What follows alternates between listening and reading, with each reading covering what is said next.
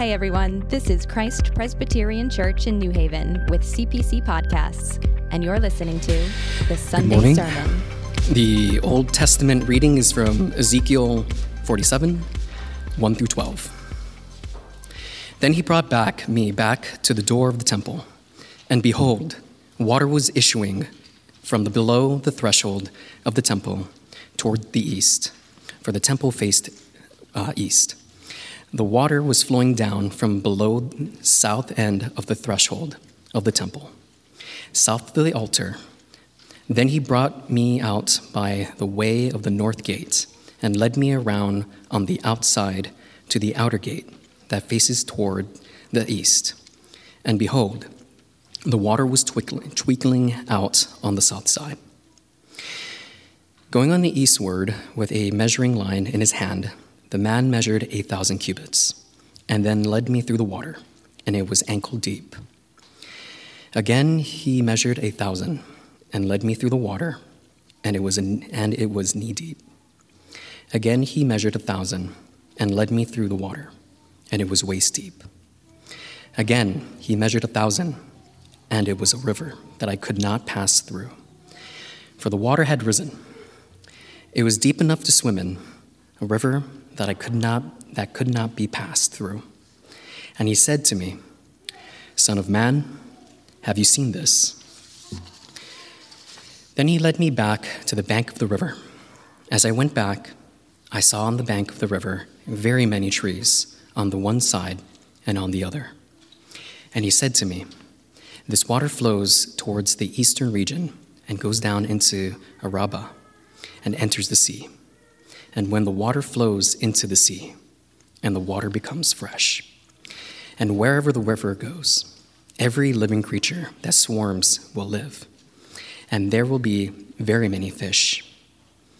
For this water goes there, and the water of the sea may become fresh, so everything will live where the river goes.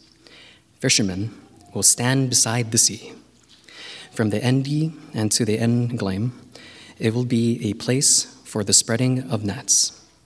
Its fish will be of very many kinds, like the fish of the great sea. But its swamps and marshes will not become fresh.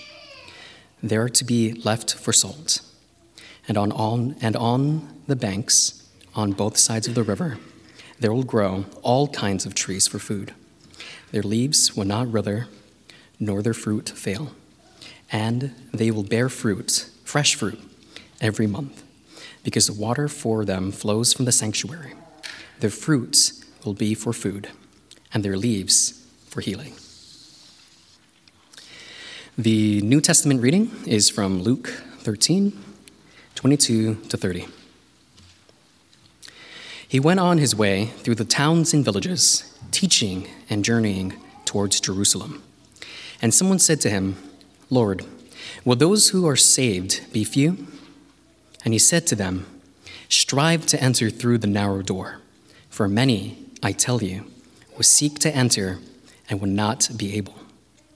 When once the master of the house has risen and shut the door, and you begin to stand outside and knock at the door, saying, Lord, open to us, then he will answer you, I do not know where you come from. Then he will begin to say, We ate and drank in your presence, and you taught in our streets. But he will say, I tell you, I do not know where you come from. Depart from me, all you workers of evil. In that place, there will be weeping and gnashing of teeth, when you see Abraham and Isaac and Jacob and all the prophets in the kingdom of God, but you yourselves cast out. And people will come from the east and the west, and from the north and the south, and recline at the table in the kingdom of God.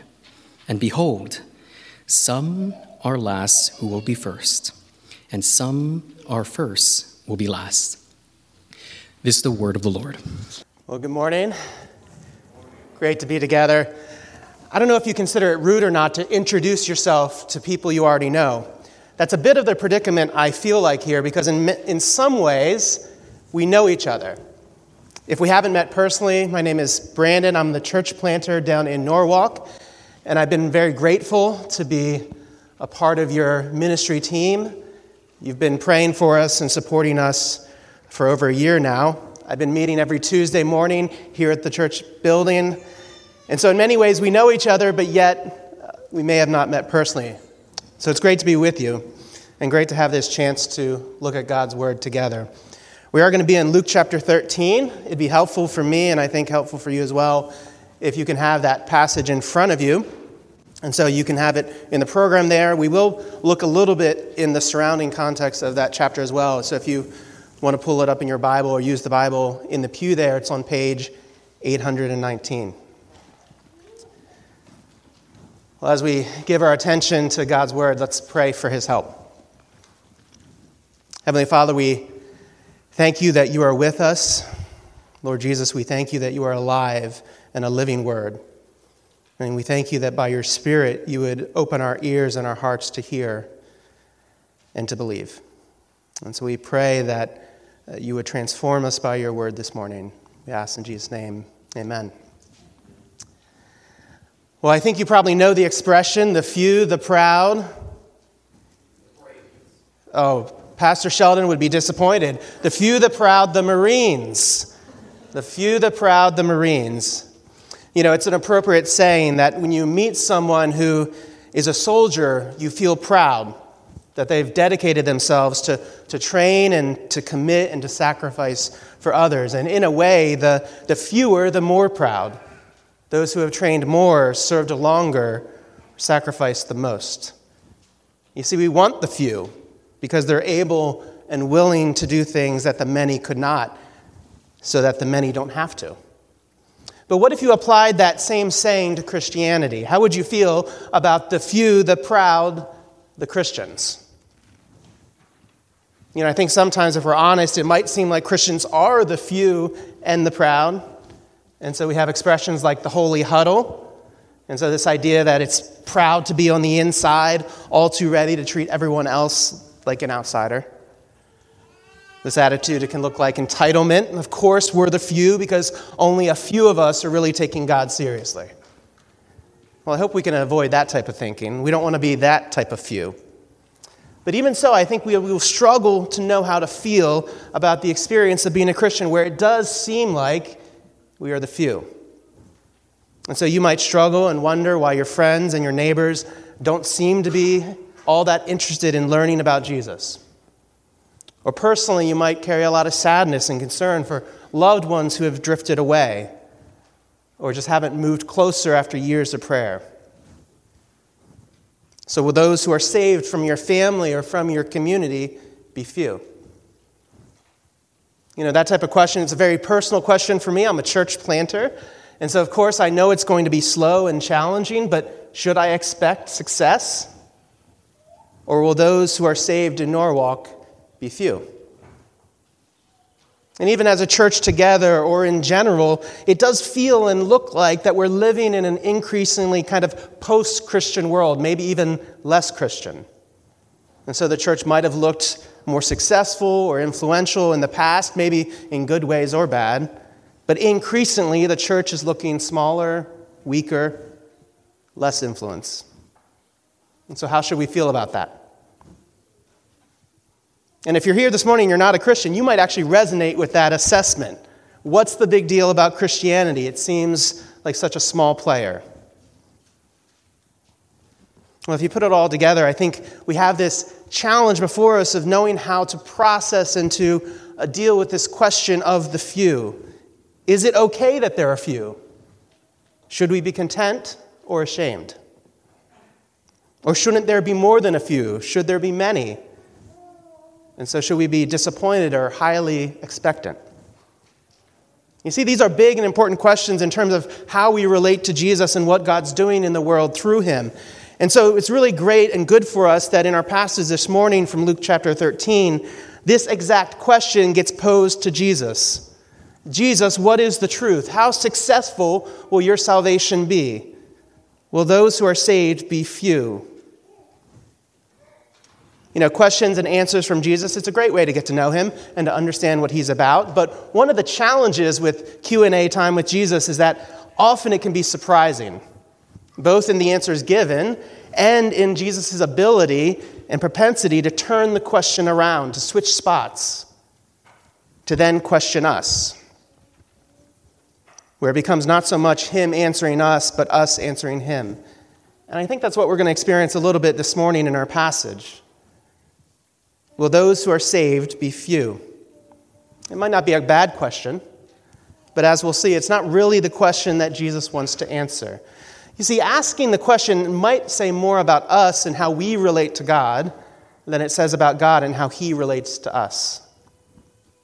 And so one pastor, he said it this way, that Jesus, he needs to move us from speculative and theoretical to personal and practical. That Jesus, he needs to move us from speculation and theory to personal and practical. And what we'll see this morning is that Jesus, he flips the question. You see, what he does answer is actually much more for our good than maybe the question we have. Because more than understanding the success of salvation, Jesus wants us to understand the substance. More than seeing the greatness of salvation, he wants us to see the grace. And so let's look at how Jesus answers this question. We're going to be working through our passage really with two main ideas, 2 points. One, that salvation is surprisingly hard. And 2, salvation is surprisingly gracious. So first, salvation is surprisingly hard. Look back down to the passage with me in verse 22. We join Jesus as he's teaching and journeying toward Jerusalem. And if you know anything about Jesus, you probably know that this is really the climax of his life, and especially his death. This is the climax of his ministry, and it's the climax of the crowd's expectation for him, that if he's going to be the king, then Jerusalem is the place to be and to make it happen. And so in light of this growing intensity, Jesus gets a question in verse 23. Someone said to him, "Lord, will those who are saved be few?" We don't know exactly why this person's asking the question or how they're feeling about the dilemma. Maybe they're proud to be part of the few, or maybe they were expecting more and feeling a bit disappointed. But what we do know, and this is what we'll see from Jesus' answer, is that while they were worried about the success of his saving mission, they were dangerously close to missing the substance. Because did you notice that they ask, "How many?" And Jesus answered, "How hard?" Look down, verse 23. Someone said to him, "Lord, will those who are saved be few?" And he said to them, "Strive to enter through the narrow door, for many, I tell you, will seek to enter and will not be able." If you connect the dots between the question and the way Jesus answers, what I think we find is that the question was concerned about who else might be saved. The someone asking the question thought it was an easy assumption, at least, that they were in. They asked if there would be few, and Jesus answered, "Strive to enter." The implied danger is that they may not make it in.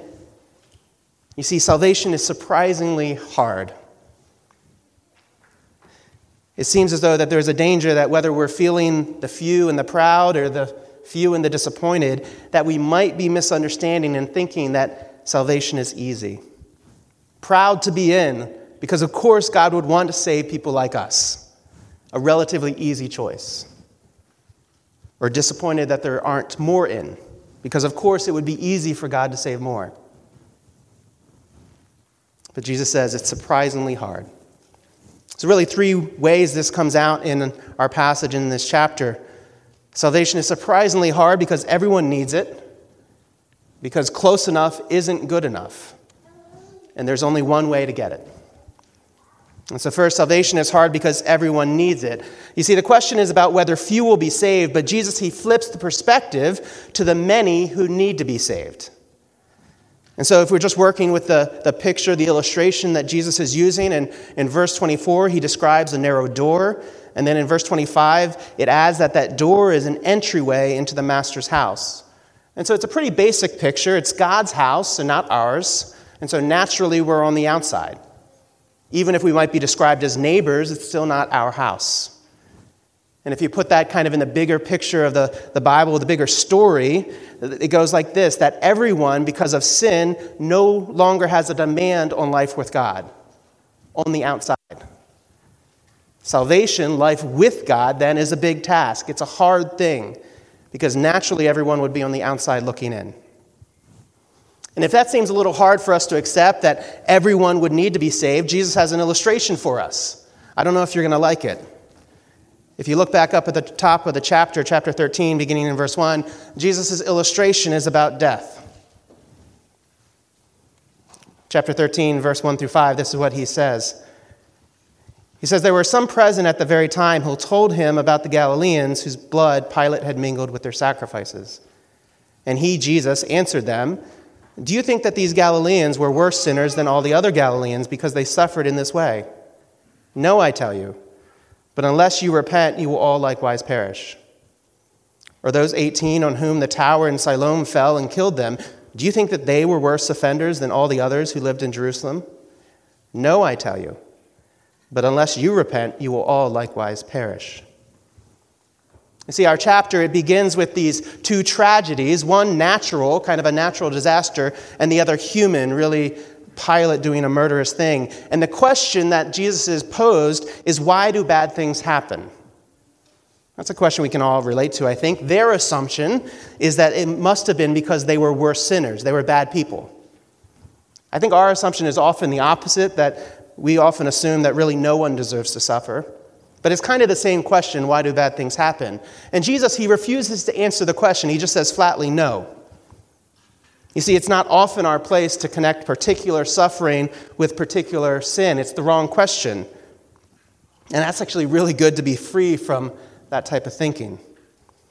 But Jesus, he switches the question and he turns it around and he says, instead of worrying about the particular tragic or public event, we all have to worry about the impending personal event, the tragedy of our own death. You see, for Jesus, tragedy and suffering, it points to the bigger issue. Death is coming for us all. See, there's the illustration. Who needs to be saved? Everyone. And we might be a little uncomfortable with Jesus talking in this way, but we can't really debate the practicality of it, that eventually we all have to face death. And death and how we handle it, it's one of the biggest questions of life.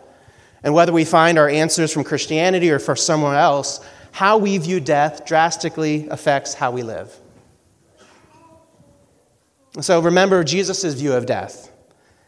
He views death as the result of sin, and so it's not the way it should be. Something's wrong. And so you can think of it this way. Imagine sin as kind of turning away. And so if we were created to be in relationship with God, kind of face to face, knowing each other, being close, sin is the attitude and the action of turning away from him, not your way, my way. And so Jesus says these people, they're not necessarily worse sinners because this tragedy happened, but they, like us, were living in a world full of sin and needing saving. We're all in the mess together. And the even worse that Jesus warns about, it's dying in this life, only to face an eternity of death, separated from God, facing judgment. And so what's the solution? Well, he says it there, repent. It's this idea of turning back. So no longer my way, but God's your way, to be known and to know him. You see, salvation, it's incredibly hard, surprisingly hard, because everyone needs it. Like death and taxes, no matter how good we are, there's no escaping it. But Jesus goes on, and this comes up back in our passage, that salvation, it's surprisingly hard because close enough isn't good enough. I wonder if you know this expression. It's a dad expression, and so either you have used it yourself or maybe you heard your dad use it, that close only counts in hand grenades and horseshoes. I never really got why that expression was used. You know, kids don't play horseshoes and thankfully don't play hand grenades either. But that's kind of what we have here, that close enough is not good enough. And so in our story, Jesus, he imagines a day when everyone realizes that they want to be saved. They want to go into God's house. But it'll be too late. People will seek to enter. They'll realize that life in this sinful world, apart from God, clearly has no future. It's not working. but they had neglected to enter through the door. Well, how would that happen? Well, it seems as though either they assumed they were already in, or they assumed that, of course, they would be let in. And in both cases, I think the problem is the same. They thought it would be easy. And so, in the words of Jesus, they didn't strive to enter through the narrow door. Now, Jesus, he's not talking salvation by works here. He's not saying that if you try hard enough, you can earn your way in. But rather, he's warning against entitlement, of thinking it's going to be easy, either for yourself or for others. And so when you hear strive, I want you to think of the word agonize. Agonize, not like you're in pain, but that you're very earnest. And so imagine the situation. You have a ticket to a great concert. Maybe it's Taylor Swift, the Eras Tour. You have the ticket. If you do, and when you're on your way, you're not thinking, I'll just get there when I get there. You know, T Swift will wait for me. You see, no, that's not how it works. When you have that ticket, there is an urgency, a press to get in. And if you've ever been to an event like that, you know it's a mass of people pushing and agonizing to make it through those small security gates. That's what we have here. It's not an issue of works, but of awareness and desire. It's not a problem of the few being worthy or God saving only a few. The problem is the many who won't care, who will fail to enter.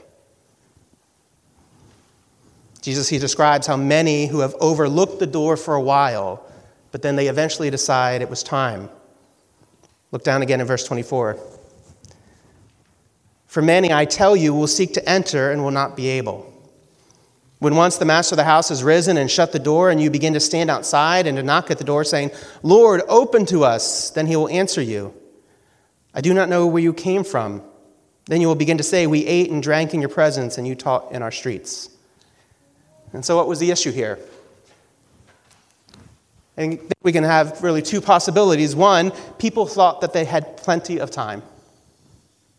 Plenty of time, and so something else always took priority.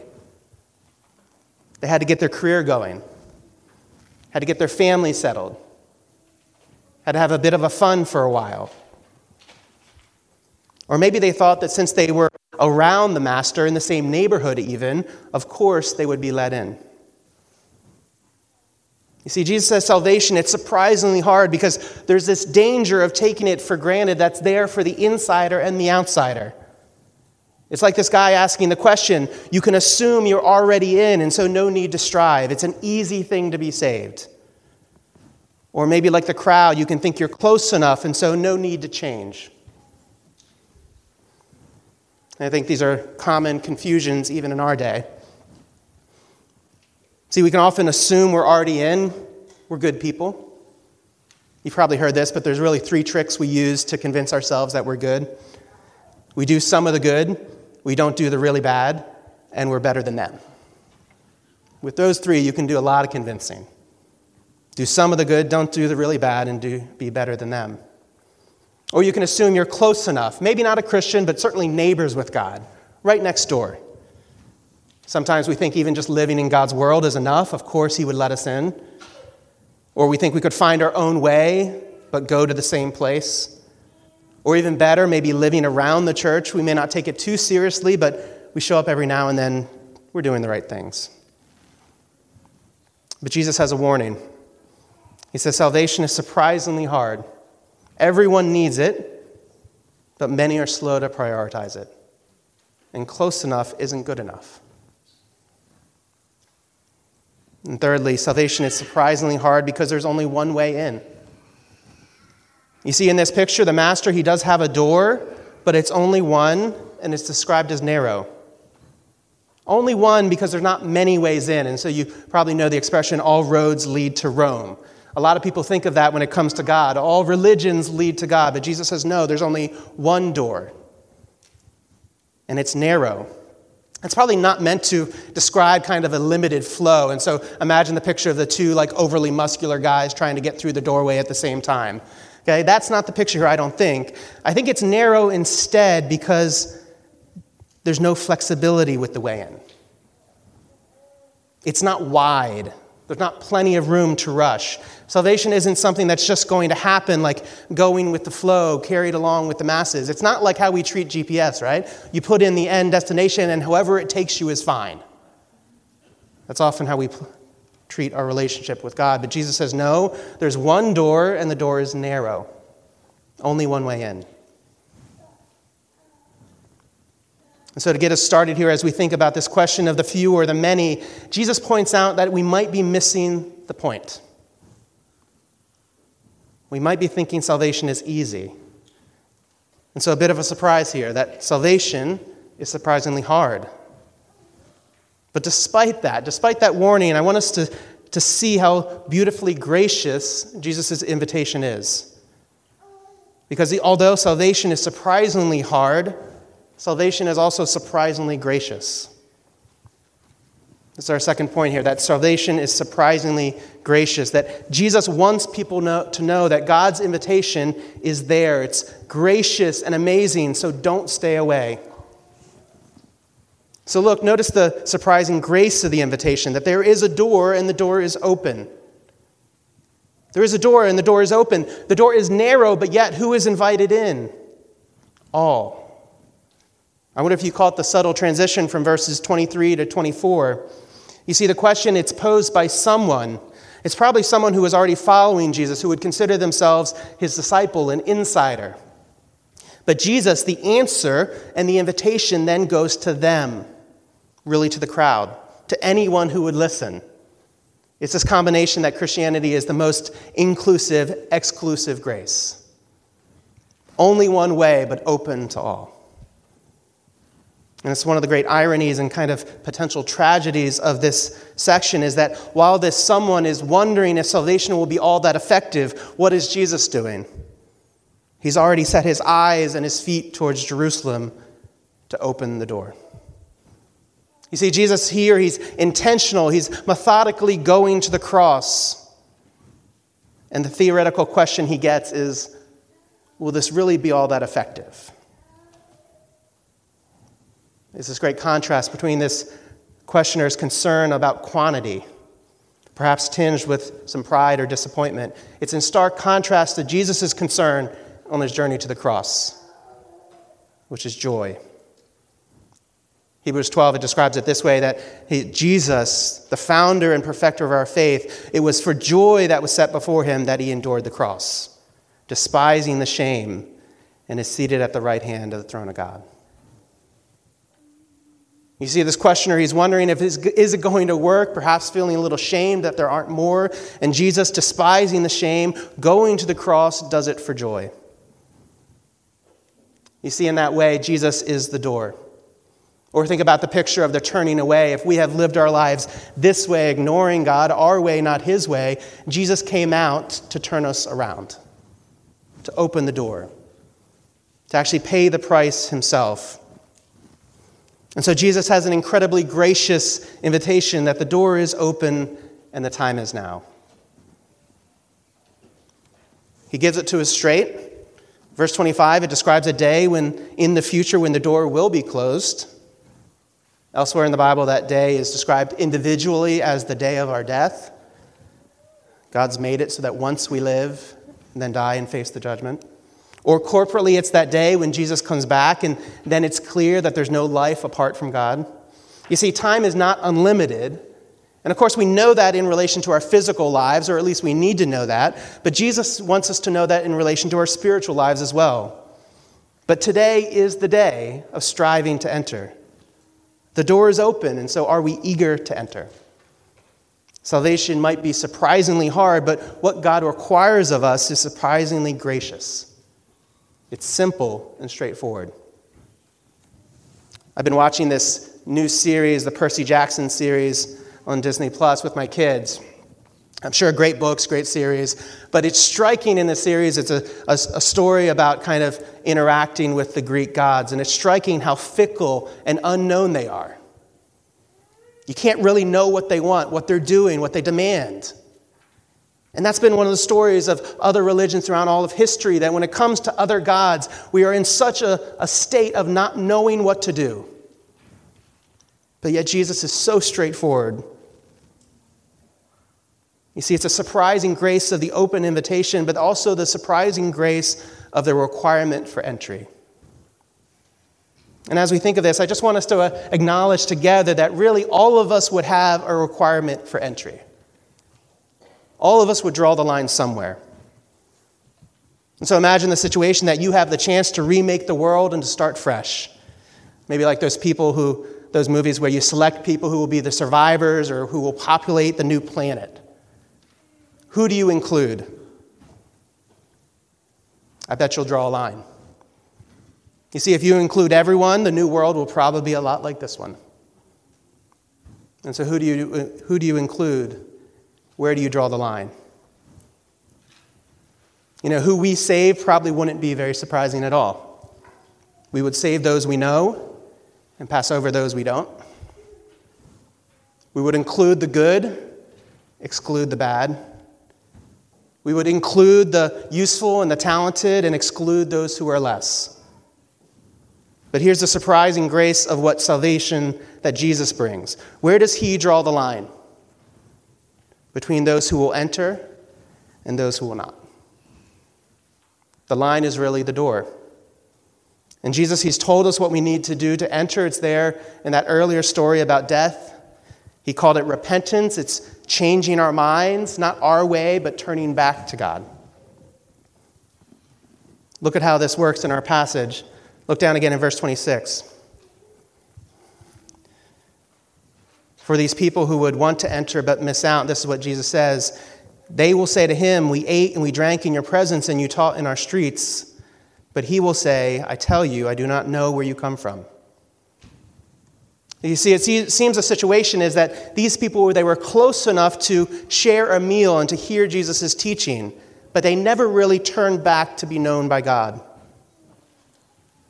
And so if you think about the context here, who these people were, Jesus is really talking first about kind of first century Israel. In that way, they had all the heritage. You see, in verse 28, they had Abraham and Isaac and Jacob and all the prophets. See, they had it all, but yet they didn't know the master. In fact, Jesus, he calls them workers of evil. There's a surprise. You don't want that surprise at the end of your life. You see, the danger apparently is that we can be close enough to know, but not be known. Close enough to know, but not be known. Do you realize the difference? Someone has said it this way, that this is not about geographical proximity, but relational closeness. That's why Jesus described it as repentance of we need to draw near to Jesus so that he would know us personally and fully, that we would turn back and trust ourselves to him. One example is confession. That's part of why we do it every week. That's our chance to acknowledge and to once again be known and accepted by God. Do you strive for that? For Jesus to know you? You see, there's the striving and the agonizing. It's not about works. It's about our need to be known and accepted. Who else could know you and love you? Who else could know everything, and forgive it all? You see, it's a surprising grace here. It's what King David, he writes in Psalm 139. It's a phrase that has always struck me. He says, search me and know me. A dangerous prayer, but it's a prayer written by someone who desperately needed God to declare him okay. And look how gracious Jesus is towards this type of desperate need.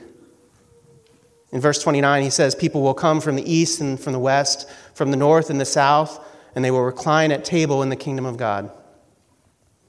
You see, those in the immediate neighborhood, they might have neglected and overlooked God's salvation. The door, it might be narrow, but yet it will be wide enough and close enough that people from four corners of the earth will stream in.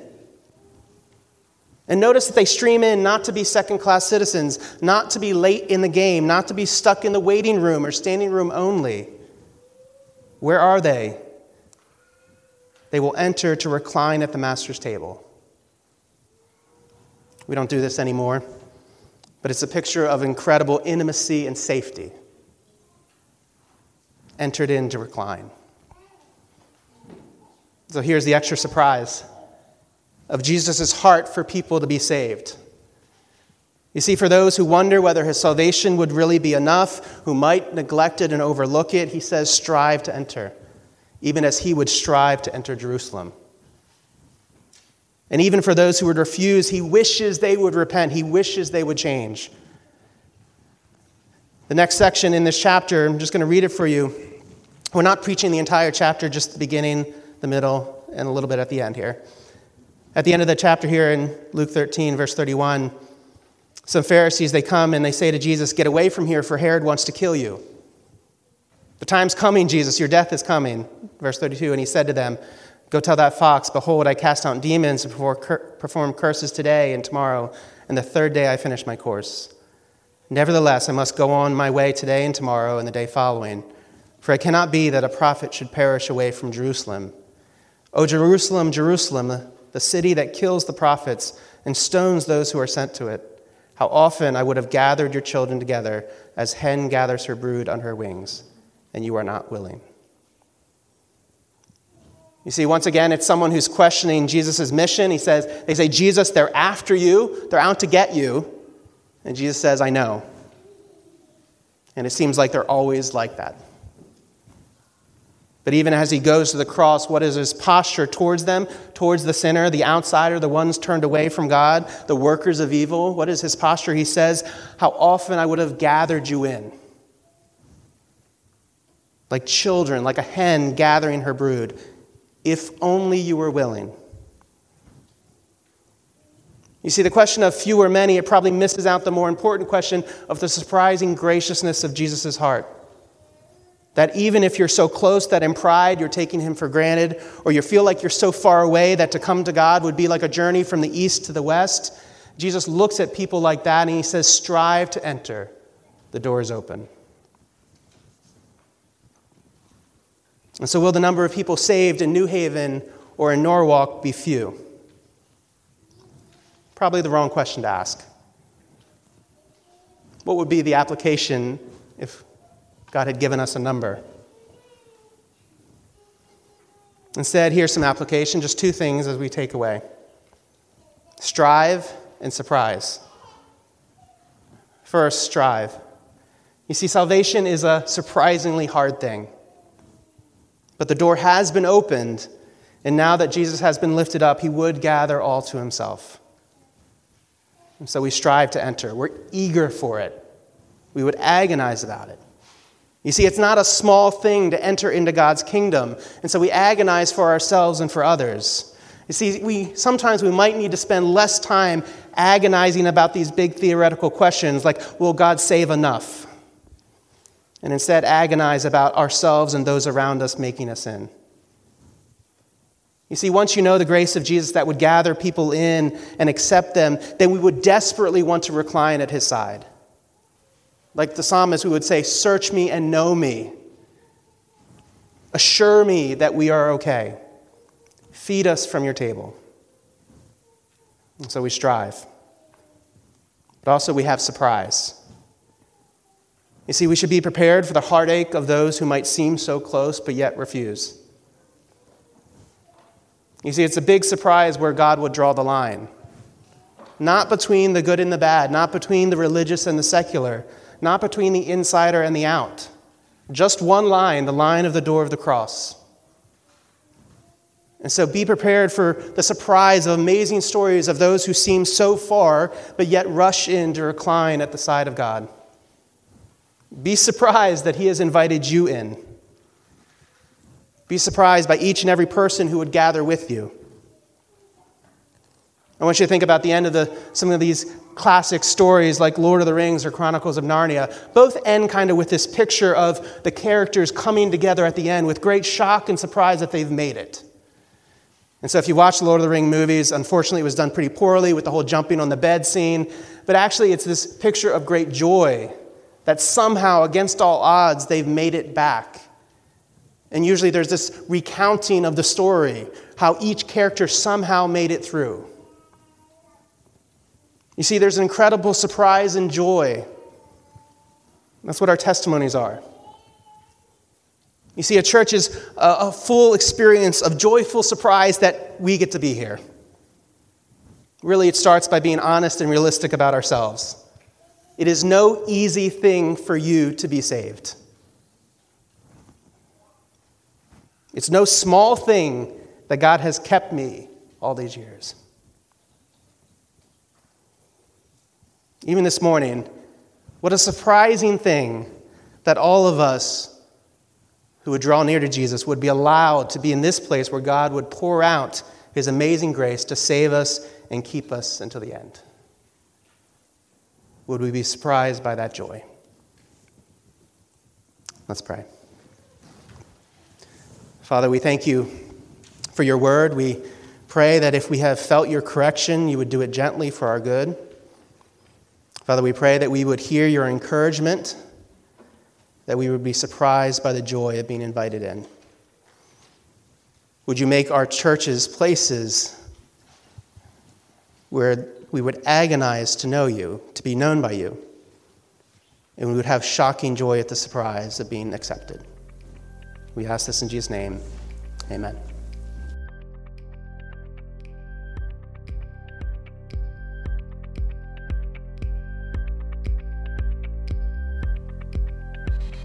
Thanks for listening to the Sunday Sermon. We hope you enjoyed this episode.